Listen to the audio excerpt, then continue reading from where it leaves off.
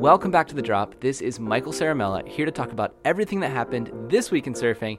And as expected, it was a very big week. The Boardriders sponsorship cliff that we talked about in last week's episode came to fruition, and we're still seeing the fallout. Buck and I are going to get into that soon. We're also going to talk about a patent feud that's going on between several accessories brands, one of which created a patent for a product that they say these other brands infringed upon. We're going to get into the legality of it. We're also going to talk about a new SURF episode, a best surfing I've ever seen, and an interview with Kolohe Andino, and of course, a surf sim. So, let's drop in.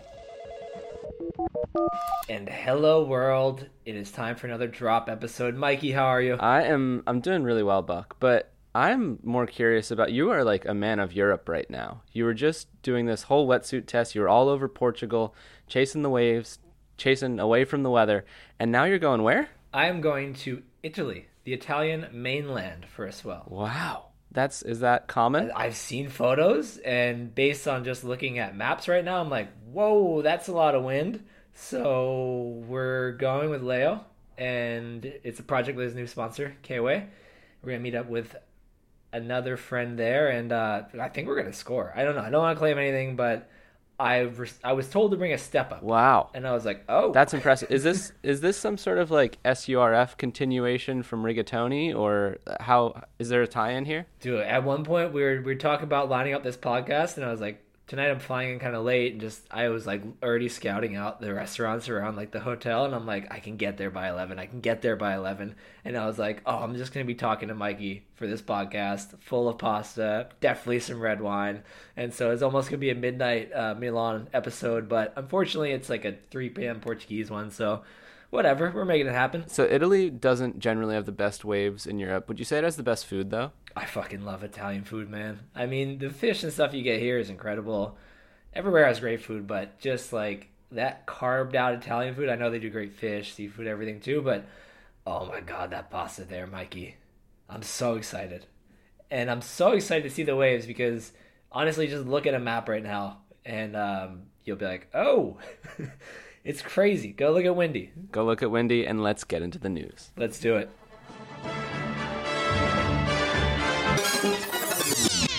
All right, first up, we are going to give you an update on the Boardriders situation. Mikey, you pretty much read like the Declaration of Independence on this program last week of just what's happening. It was just line by line, just rifling it off. I would have signed the bottom if you asked me to. Anyway, that cliff was realized on Wednesday of this week, November 1st. So you may have already noticed some people doing some goodbye posts on Instagram. Basically, it's real. Now it's real. As we talked last week, there is kind of more coming because there's still some uncertainty, but this is the biggest cliff that got hit, and we've got another update coming. Yeah, so obviously if you've been scrolling around Instagram, you've definitely seen a few people.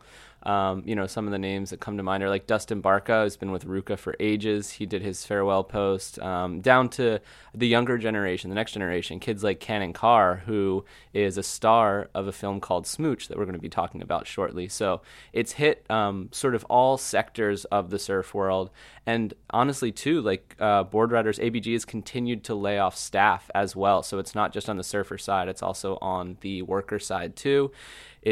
It's pretty wild, and like I said, we wrote this whole piece. It's now live on the site. It took us so long to research and get all this info, and yeah, to Buck's point, it came out a little long. I think it's in like the 4,000 word range, but that's because we're going like basically person by person on what each person's situation is. And as Buck alluded to, yes, a lot of contracts ended on October 31, and technically a lot of, big name surfers are not re-signed yet because they haven't finalized their deals. So there's a lot up in the air. Things can still happen. Some big names can still decide to split from Boardriders or vice versa. So we're going to be watching this closely for a while. But yeah, this is kind of the state of the surf industry right now, which leads to the question, Buck, do you think this is the bottom? I wouldn't be surprised if it's not, and I wouldn't be surprised if I think surfing just naturally makes more sense with some like the smaller, more piratey events that you've been seeing. Like, I wouldn't be surprised if we enter an era where people aren't trying to do it massive anymore, and when you're not doing it massive, you don't have a massive budget, so you could have a successful thing that's working and it's a functioning business, the economics make sense, and it's just not this global powerhouse that has a $5 million budget for a marketing team for a surf team. Sorry, and so I don't think we're at the bottom on that front. No, because it just seems like the bigger brands are getting more and more challenged. So that's my take. What do you think? Yeah, I think that's really interesting because, like, to me, when I heard that they are still laying off employees, I'm like, Jesus Christ, how many were there to begin with? You know what I mean? Like, they already did like hundreds of people laid off. So to think about how big these companies actually are, maybe, you know, my whole experience has been working at Stab, where we've gone from maybe, you know, 6 to 8 employees when I started, and now we're maybe in like just scratching like the 20 range. And so everybody wears a lot of hats, everybody works really hard. And I think that in these bigger companies, at least the idea is in these big corporations, that, you know, it gets a little bit too big, a little bit too top heavy sometimes. So maybe we've seen that. And to your point, brands that are coming up that are smaller, that are a little bit more grittier, and they are working really hard and coming up with creative solutions to get their name out there without spending hundreds of thousands, maybe even millions of dollars on whatever it is. So yeah, maybe we shouldn't think about it so much as the bottom or not the bottom. It's probably just an industry-wide shift toward a different form of the surf industry, right? Like, I don't know. It just, yeah, maybe we're just going into a new era. But then again, we did talk last week about Banks, which seemed to be a small brand doing everything right. And they were clearly, I mean, it sounded like that COVID thing just mangled everything. But yeah, it's interesting. Sometimes I see smaller stuff that seems to be working. It just seems to be like you don't feel that pressure of like making it be something more than a surf edit or more than a surf contest or something like that. And I wouldn't be surprised if we just see more small scale stuff popping off everywhere, because we're gonna kind of get to not quite that, but I feel like what Kolohe is doing is almost around what I'm saying. Like he's become, we'll get there, but he's become like this media house / producer / I don't even know how you describe him. We'll unpack that shortly. But he's just making movies. So it's like if you see more people like that stepping up, like I could see it more going that way. That kind of thing happening rather than like a brand having a mega budget for a mega team and a mega surf film. Yeah, which, you know, both things have their pros, both things have their cons, but I guess that's where we are. That's the state of the industry right now. And so we're going to be keeping up with this story. I'm sure there's still more cuts to come, bigger names to fall, and bigger opportunities too in that sense, because we know that a lot of the big people who haven't signed yet, they are getting interest from other brands. So we could see a pretty decent switch up in the next coming weeks. Yeah, I think it'd probably be weeks, maybe months, but we'll be keeping an eye on that. But yeah, let's get down to some SURF. Let's do it. R.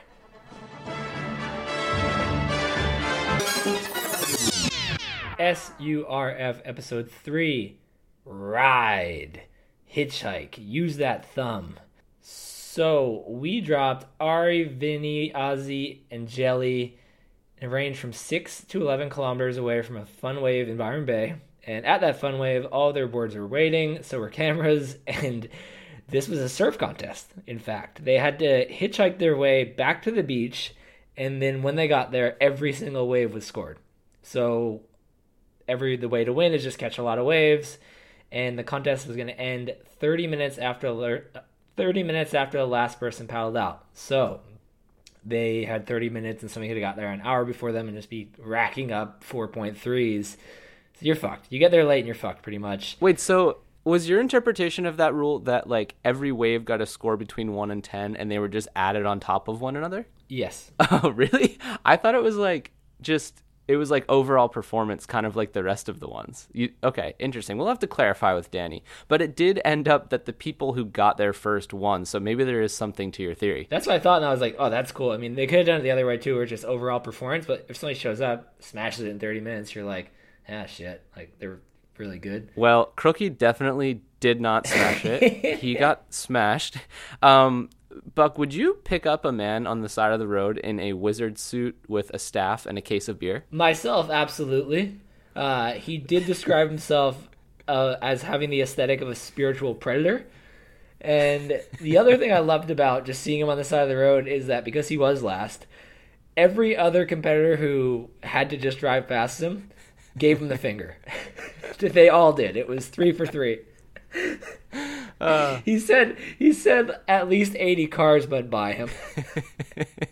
Yeah, he had too much going on. He had a sign where the writing was hardly legible from like 10 feet away, 10 feet away, and he's expecting cars going 60 kilometers an hour to one, read and register that, and two, have time to like think and then stop. Like, yeah, it was a really interesting case study in I guess sociology. But in the end, Jelly got there first. I think that women would generally have a better time hitchhiking. Bug, you seem like somebody who's hitchhiked a lot. I've hitchhiked a bit, yeah. It depends on where you're at. Like, I think there's probably places, I would think it's fairly friendly to it there. I think some places people are just gonna be like, no, dude, you're not fucking getting in my car. Hawaii's great for it. Hawaii, I've like done months and months of trips there where it's just no car, you just hitchhike, even just get groceries and stuff. So North Shore is great for it. The thing with hitchhiking, like pickup trucks are the ideal, right? Because it gives you this layer of separation where the person's not going to kill you, basically. Like, yeah, it's just hop in the back. You know what I mean? Like, there's no harm, no foul. Like, just hop in. They can tap the side when they want to get off. Like, that's like the perfect hitchhiking vehicle. Nobody got in it. There aren't really pickup trucks, I suppose, in Australia. They call them utes. They're really small. But nobody seemed to have one of those in this episode. Dude, Eddie Rothman scooped me once when I was like 20. I was terrified. Did you go inside the cab? No, it was back of the truck, but it was still like you could imagine that thing was like climbing Everest, getting in and out of there, and you're like, don't fuck this up, don't fuck this up. Oh, you just scratch it a little bit, like, okay. Alex Harnold climbing up this thing, you know? So the last episode of SURF airs this weekend, U.S. weekend, Monday in Australia. It is F for Fake, and they are going somewhere that could be considered an inorganic surfing experience. So you'll have to stay tuned for that. We will announce the winner of the entire show. They'll get $10,000 courtesy of Byron Bay Brewing, and Danny Johnson can finally sleep. Get the wizard in the pool, baby.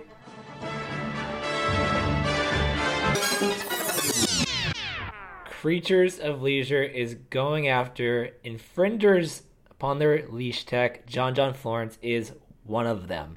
That title, yeah, it's probably going to go. It might change a little bit, but either way, you're going to see something on the site this week talking about surf patents on them leashes. We teased this on the program before. It's about to come out there, and we have got a story to tell. I want to start by saying it is just kind of funny. There's something funny about this being a leash. I mean, it's a legal battle. It's patents.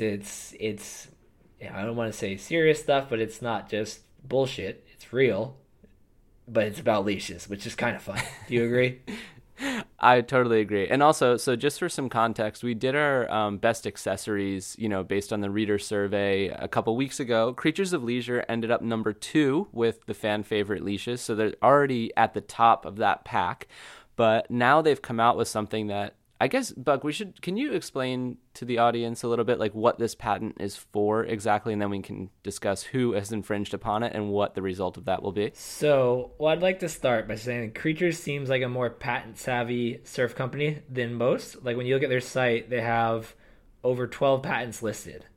And I could not find that on any other surf site. I mean, there's a chance. Obviously, people can have patents and not list them on their site, but the fact that they do makes it clear that they're across this. And essentially what they did is, we take leashes for granted. We steal them from our friends, especially me. I steal a lot. But if you're a leash designer, and they have some very, very talented people running their program there, you're pretty much looking at this thing and thinking, how can I do it better? How can I do it better? And each season, they're not really saying, this is a leash, this is it. Like, a company like that is looking at it as like, let's just keep on making these improvements. Like, this isn't just going to be a leash. And so one of those improvements was putting some neoprene on the cuff with the intention to make it kind of stick to you better, preventing the potential for the leash to slip around you and trip you up on the best wave that you're going to have that day, just so you could curse and hate life. So they're the first to do that. They got a patent for it. And the infringers include Vea, we mentioned John before, Ocean Earth, and Modem. And I mean, infringing on a patent doesn't necessarily mean that it's foul play, that they said, hey, fuck this, we're going to steal this idea. There's a chance that a good designer would look into it, but at the same time, there's a chance that somebody would just overlooked it, just been like, okay, we're gonna make a leash like that. That looks cool. That feels good. That works. Maybe not even realize that they have a patent. Anyway, that doesn't help you in a court of law. Creature sent out letters to the infringers asking for 20% royalties on every leash that they've sold with that technology, plus them to ship their entire remaining stock of that product to them. From what we can tell, yeah. And from what we can tell, they did. I mean, this was just a legal letter. This isn't a lawsuit. This is just saying, hey, do this, or we're going to look into the lawsuit options. So it's not like there's already something in court. It's just, just a legal thing at this point. The infringers will pretty much be able to say, yep, or say, no, take us to court. But so far, it looks like they're saying, yep, we'll do that. I mean, nobody wants to deal with legal fees. Nobody really wants to deal with that. So I'm sure they've run the numbers just back. Okay, yeah, here, let's go. So it's an interesting one. It's not the first patent feud in surfing. No, but it is really interesting, too, that you go into detail about what a patent requires, like just to qualify for a patent. And then also you have to basically submit claims for them country by country. So obviously surfing, you could say that the two main countries for, selling something like a leash would probably be the US and Australia. Creatures is an Australian brand, so that is where they got their single patent for this one. They could have decided to go to the US and beyond, but it just costs more money and time, etc. So right now, technically, the brands that are quote-unquote infringing on their patent, they only have a legal case in Australia. So that means leashes that are sold in Australia. So in theory, brands like Vea and Modem and Ocean and Earth could continue to make and distribute these leashes in any other country in the world but Australia. But then they sort of run into the problem where it's like, oh, why are you, selling different products in different countries? And then maybe also Creatures would be more inspired to go for patents in those areas as well. I also wondered, though, could one of these other brands just make a patent for this product in the United States and then flip it around on Creatures? I'm not a lawyer. I don't know how those things work. It seems kind of shady, but also I feel like there's a lot of loopholes in the law. Anyway, beyond explaining how patents work, Buck, you went on to explain a few other patent feuds that have happened in surfing. Do you want to give us a little brief rundown? I'd say my favorite is involving the inflatable vests in surfing, just because those were Shane Dorian's idea. He was with Billabong, and he started making them happen, and then people realized how valuable that was, and also started developing them. So even though it stemmed from Shane Dorian, Patagonia had got the patent for the deflation valve, essentially saying, because that's why you might get... I don't think you could really, if you were another brand, you couldn't just patent this leash idea in the U.S. because it's already out there. It's already been disclosed publicly. So it's already part of public domain in the U.S. and you can't, it's out there. It exists. But Patagonia was like, shit, nobody else is making a vest of this nature that deflates. Got the patent for it. Funnily, Quicksilver, I think, could have. They were aware of this too, and they had stuff that would have separated theirs and protected it legally. They thought it was too much money, didn't get the patent. And so Patagonia, they took the high road. Instead of saying, hey, Quicksilver, here's a legal letter, pay us money. They said, hey, Quicksilver, here's a legal letter. Pay this money to an environmental nonprofit in Chile. So I think it was... That's such a freaking, just big dick move. Not like dick move, but just big dick move. Yeah, we could make you pay us, but instead we're going to make you pay charity. So it's the same penalty to Quicksilver, but it makes Patagonia look good. Because it was surprising to me, Patagonia comes off as this very moral brand in everything that they do. And the fact that they were going to patent something that is ultimately there to preserve life seemed a little bit odd and enforce that against other companies. But the way that they did it definitely is taking the high road, but also a little bit of a fuck you to the other brands. Yeah. So that was pretty funny. That's, I think, my favorite detail of it. That one is my favorite, but FCS has also had some interesting stuff happen on the patent front. So their product originally came out in 1994 while the patent was pending. They applied for it in 1993. And so they had 20 years, because if you get granted the patent, you have 20 years of protection before it just enters public domain. Anybody can do whatever they want with it. And so they launched FCS2 right as it was about to expire, being like, hey, look, these are how you need to do fins now. So not a coincidence there. But when they had their FCS first option, they weren't really worried that people were going to replicate their plugs and try to get all these shapers to adopt them. More so, they were worried about people just being like, oh shit, I can make fins with these two little tabs in them. And so there were some attempts at that. Mikey, I believe you were in a Surfco Hawaii ProTech fin ad, were you not? Well, when I was maybe like 10 years old, I got a crazy fin gash on my leg, like really bad, like like meat hanging out of my leg. And so after that, my parents got a little scared and decided, you're gonna ride fins with a little plastic edge on them that can't cut you. So I rode ProTech fins from Surfco Hawaii for probably like 4 years, I would say. Did the best surfing of my life on them. You were in an advertisement in a magazine. It was great. I think it was one of those weird ones that was like they took up maybe a quarter of the page. It was like a weird, strangely vertical. It was almost like ahead of its time. It was like iPhone format in this ad. Anyway, so they made those fins with FCS plugs. FCS said, hey, you can't do that. Surfco was like, yeah, we can. They went to court. Surfco won. And so I think when these things happen, because when I was researching this, I learned that there's a study that looked at 20 years worth of intellectual property cases in the U.S., and they were only successful 50% of the time when heard by a judge and 75% of the time when heard by a trial. So taking somebody to court doesn't mean you're going to win this patent thing and you'll get whatever result you want. It does almost certainly mean you're going to have to spend a lot of time and money, but this is one of those territories where, like, patents are a starting point, but there are kind of these loopholes, and I think FCS has struggled with that a bit in the past. Even with the two plugs, I've heard in some things, like I know they patented the two system and fins in way more countries than the OG. I think they only went US, France, and Australia for the OG ones, and the patent they got for FCS2 fins has many different versions around the world. They cost like 10 to 20K per country.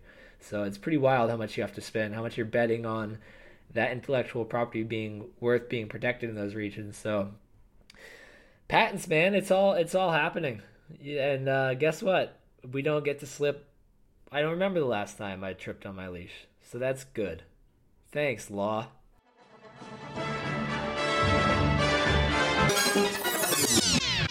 The best surfing I've ever seen with Andrew Knader. Man, there's a good clip of him in here. Of course, he just has the energy of a boog lord, and pretty quickly in this edit, you will see a clip of him showing the type of wave riding he is capable of. But his story is around Russell Bjerke. Russell what? Bjerke. There it is. Bjerke. Russell Bjerke at that Australian wave that we bleeped out 8 times in the edit, and we're certainly not going to say here. Even though it's a wave that not that many people realistically would want to surf, or if they convince themselves that they do want to surf it, would probably realize that their assumptions were way off when they got out there. Crazy left-hander that you can kind of chip into, or because it's a kilometer out to sea, you can very much not chip into and murk yourself. So Russ is a psychopath. We all know that, but this was kind of at a time when he was, I wouldn't say he's at, because he's just getting better and better, but it was when he was really coming onto the map. It was right around that flow state edit, and they got this wave for a run of like 5 days. It wasn't massive, but it wasn't crowded as a result. He said it wasn't even a swell event. This wave just must do shit like that regularly. Let's normalize the non-swell event swell event. That's what surfing's all about. Like, because, there are those times when so many people show up to the same spot at the same time. It's freaking purple on Surfline, whatever. And then those days are terrible, right? They're always terrible. Even if the waves are perfect, it's terrible. It's the worst experience. But on the flip side of that, the best experience of surfing is scoring waves when there's not supposed to be waves. Because in life, it's all about expectation and reality, right? And when the reality goes beyond the expectation, you're having the best time. Yeah, this is like the most humble psycho edit you'll see in a while. Not a swell event, technically. And then Andrew talks about a wave in there that was one of Russell's best. And he goes, he could have claimed and nobody would have known. There's nobody around. And Russell still didn't claim. So it's like just the most humble, core, psychotic surfing that you'll ever see. That Andrew Knader ever saw of Russell Bjerke. So I have surfed with Russell at like if you were to put Russell and I on a Venn diagram, I think this would be like the only wave that we would ever intersect at, really, because it's like at the very top end of my fear threshold and probably at the very bottom of like this is like just entertaining enough to surf for him. And I mean, Andrew talks about it in here. Like he said, basically he needs a 50-foot Jaws pit to show any emotion. And I swear this guy has a resting heartbeat of like 30. Like he is just, and like not in like a cold way. Like he's, super nice, but he just does not get nervous or excited. Like he's just the most like calm, chill dude you've ever seen. And then when the scariest looking wave of the day comes in, like he just calmly turns around, paddles a few times into it. Like it's just, I don't know. He's like a tube zombie. It's insane. Yeah, and it's pretty crazy too. Like Cave was breaking the other day, and there are some people out there trying. Nate Florence posted some crazy. It was just on his stories for now. I'd imagine it'll be elsewhere at some point. But I watched it for a bit. The tide was already a bit too high, and the wind was not great by the time I got there.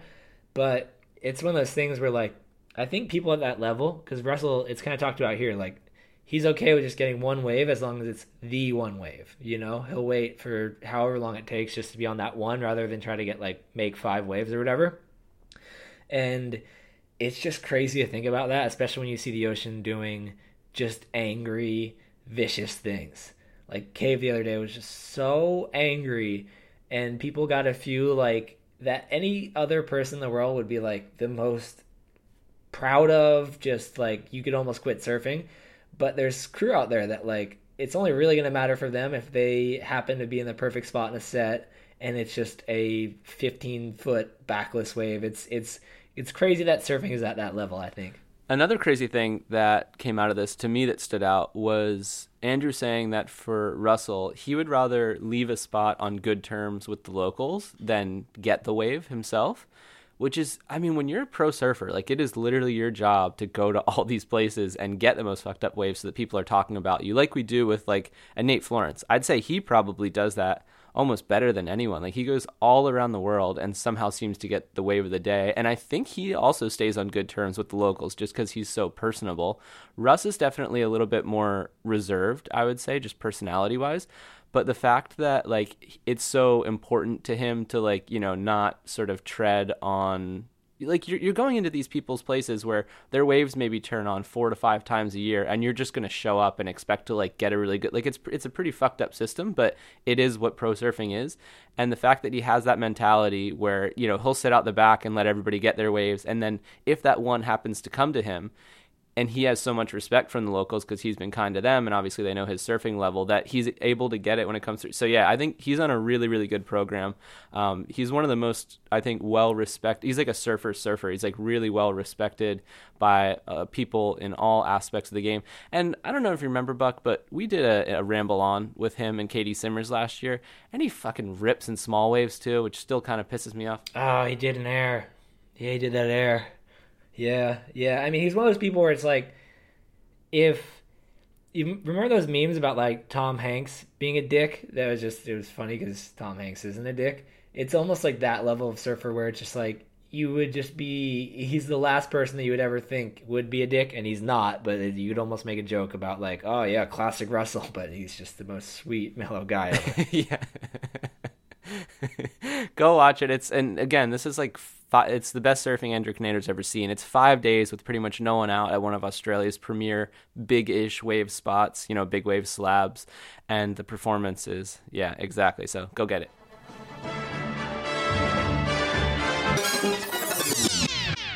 The Stab interview with Kolohe Andino, the producer, director, mastermind behind the new film Smooch, in which he pretty much gave a sweatshirt slanger. He's slanging them.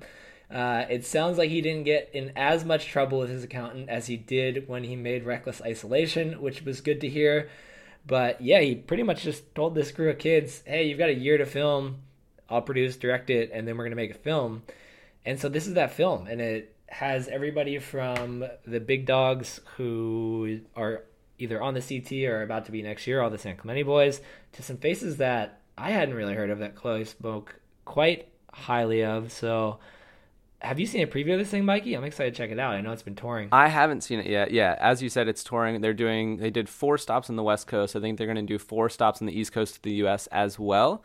And we're going to do our best to get a premium preview of this thing on the site for sure. Because in reality, how this came about is Kolohe just reached out to Sam McIntosh and said, "Hey, we made this film. We'd really love to get some Stab push behind it." And Sam was like, "Yeah, let's chat about it." So Kolohe called up Sam. They did a nice 20, 30-minute chat. And the great thing about this is Kolohe now, as he's like gotten older and, matured and seen more of the world and the surfing world and how it all works, like he really gets it. So when he calls up Sam, like he knows that there has to be a bit of like a symbiosis to all of it.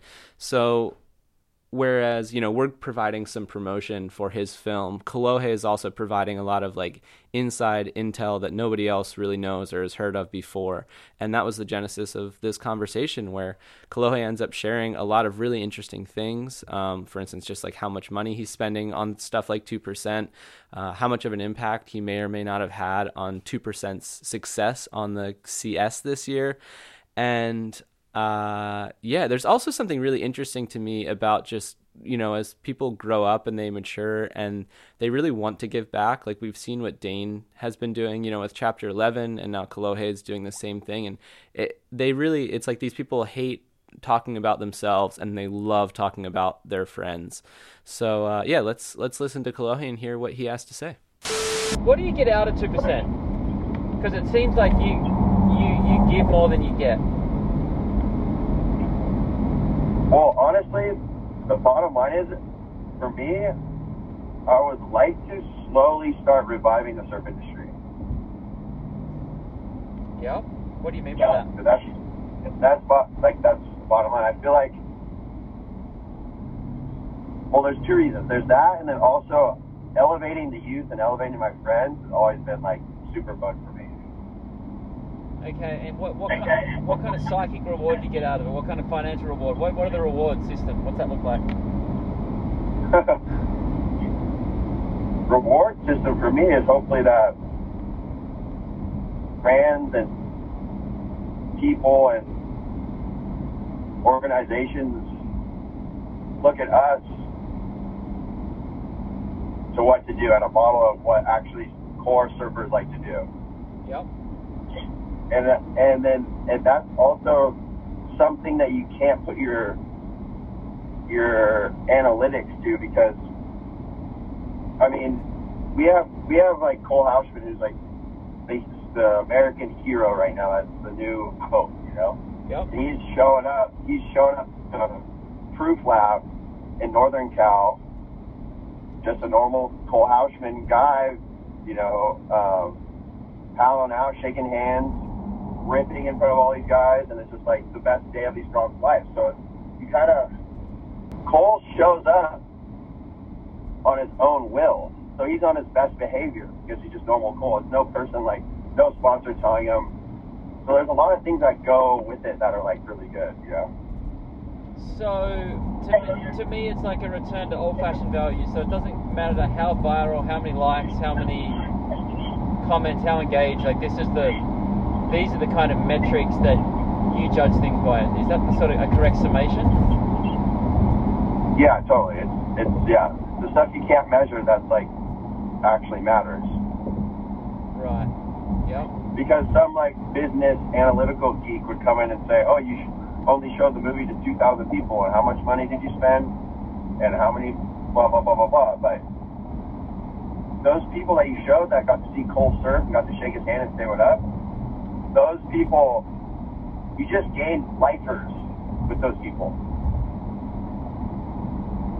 And business people that don't surf, or analytical people, they don't understand that, All right, Mikey, what else do we got? We got an Olympic update. We'll tell you everything you need to know about who's doing what, qualifying, when they're going to do it. Get in there, get it done. But you know what else is coming up before the Olympics is the Vans Pipe Masters. Ooh, it's from the 8th to the 20th, that classic window. We've been rolling out some profiles. This week we saw Frankie Herrera and Justin Quintal. Did I get those right? Frankie who? Herrer. There you go. Harar. Harer? Harer. Her name sounds like an infinitive verb in the Latin language. She's like sneakily one of the best, like, she's like fucking charges. Like, chopes, pipe.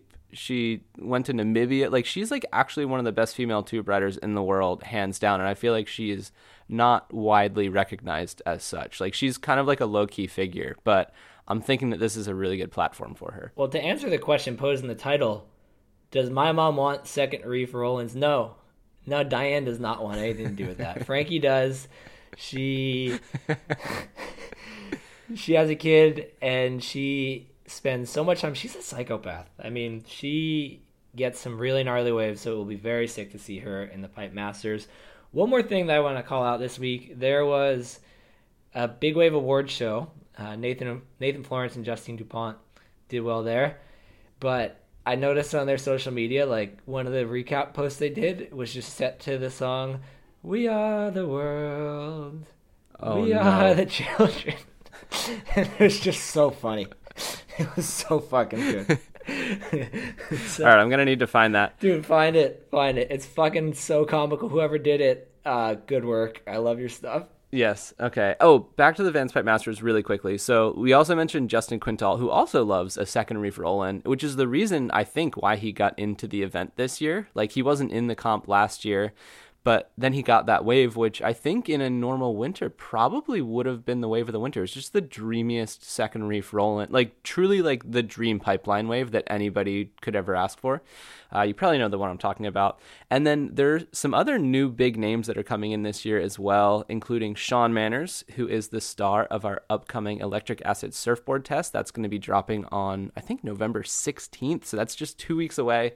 Russell Bierke, who we just mentioned in great detail about his best surfing I've ever seen with Andrew Kanader. And yeah, a lot more names as well. So we're going to be dropping the full list soon, but it's going to be an incredible event, and hopefully the waves turn on. What else we got, Mikey? Well, coming up next week, we have a joyride. Hopefully some more board riders news. I know I've been teasing this Tahiti thing. I keep pushing it back. That's my fault. I've been busy. But there's a lot going on. We just heard that they got 100,000 signatures to stop the building of the comp test tower, basically. So there's a lot going on down there. And like I said before, we have the final episode of SURF. And there's also, I'm just going to hint at, there's a few other big industry stories going down right now that are not related to board riders, but are nonetheless like absolutely fascinating. We're going to do some digging, and hopefully by next week we'll have something for you. This is like a really hot item, and I don't even want to like tease it with too much detail because yeah, it just could get into a bit of hot water. So let's just keep it there for now. Talking leashes? No, leashes? we're talking something way bigger than leashes. Traction. Traction. Yes, let's get into the surf scene. All right, let's hear it. Hey guys, I got a surf sim for you.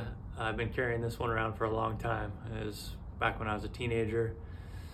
Grew up in Malibu in the late 70s and the 80s, and I used to be especially unkind to the visiting surfers from the valley. Did all kinds of bad things, slashed tires, waxed windshields, all kinds of typical stuff. But the worst of it was driving along Zuma, middle of summer, packed. Cars lined all up and down PCH, parking lot full. Dude was changing out of his wetsuit. His door was open. I had just come back from Mex. I had a couple M80s in the back. Had my buddy light one, and I tossed it in his car right as the light turned green. And we peeled out of there, looked in the rearview mirror, saw it blow up in his car. The guy was freaked out. I feel terrible. Father Mikey, Father Buck, I need a penance. Okay, so he's clearly of a different era, which he says. It would not fly. It was a different era, folks. I mean, it's almost indefensible. I'm trying to kind of defend it, but wow, that's really something. What do you got, Mikey? It strikes me as something that somebody from New Jersey would do, but this guy's clearly from California. He's like a beautiful silver fox. Kind of has crazy eyes. Might be an actual pyro. Or an arsonist. Might be the BB gun guy from last week. We can't be sure. But yeah, throwing a live firework into someone's car is fucking gnarly. Like, you can kill someone, worst case scenario. You can seriously injure someone. Even if somebody didn't get hurt, like, their car is just fucking mangled after that. Like, that's a pretty, it's on a different level. The one thing I will say is that it's so much funnier than slashing tires. Let's just be honest. Like, if you got your tire slashed, I'd just be like, oh, come on, man, fuck that. Whereas if somebody just belted a fucking firework in my car, I'd see the humor in it. Like you said, I could be risking pretty serious injury or some permanent car damage. And I'm not sure really where my insurance policy stands on fireworks. We'd have to figure that one out. But it's way funnier than, like, just slashing a tire like keying a car, right? Yeah, but this wasn't done out of, like, spite, right? Like, it was just like a funny thing to, quote unquote, funny thing to do while you're, like, driving down the like, it's kind of funny. It's kind of funny. Anyway, he's been stewing on this for a while. It sounds like this happened maybe decades ago. So I think there might even be a little bit of, like, interest and appreciation on the surf sin. So we might need to hit him pretty hard with the penance buck. What are you thinking? Oh, man. Are you going to go hard? Let me see how hard you're going to go, because I kind of have a range for mine. Well, mine's like hard soft, which is really funny because it has to do with the two different ways that you can make the thing that I'm talking about. I think I want to tie in the Mexico thing, and I really like you. Obviously, you can do nothing about the guy who you threw the firework in his car. First of all, you don't know who he is. Second of all, he probably deals with a lot of, like, PTSD. He might be like he's basically like a war veteran now. So I think that guy is unfortunately a lost cause, but you can still make things right, I think, by paying it forward to your community. So what I really want this guy to do is to throw a big taco night for his local surf community. We did this in Australia for the original Stab Highway, where you basically have to get a bunch of food and do a barbecue in front of your local surf spot.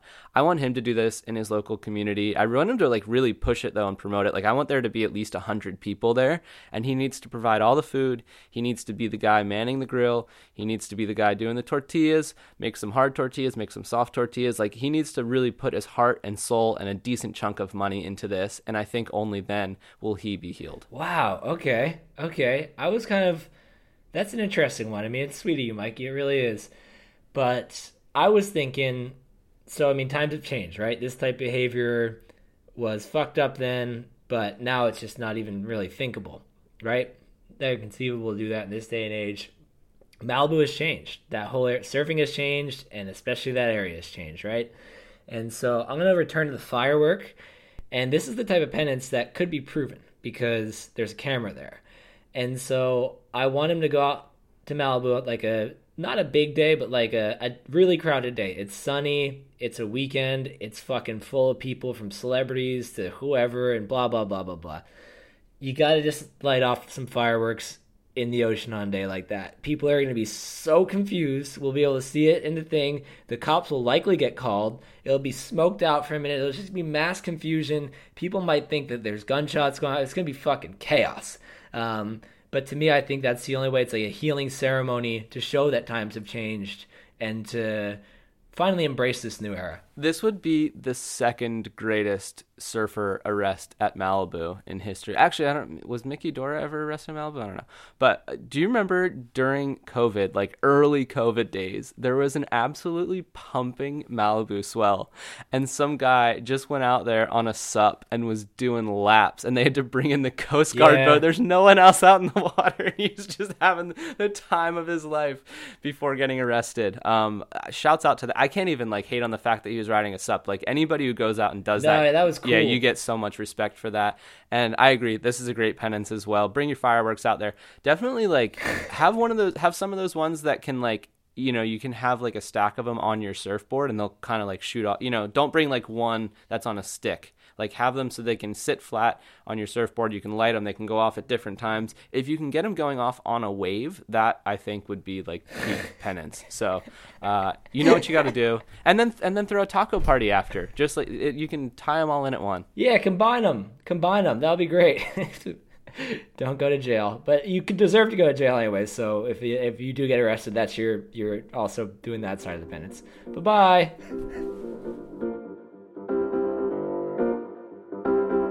Thank you, as always, for listening to The Drop. If you have a surf in of your own, you can send them into michael@stabbank.com or buck@stabbank.com.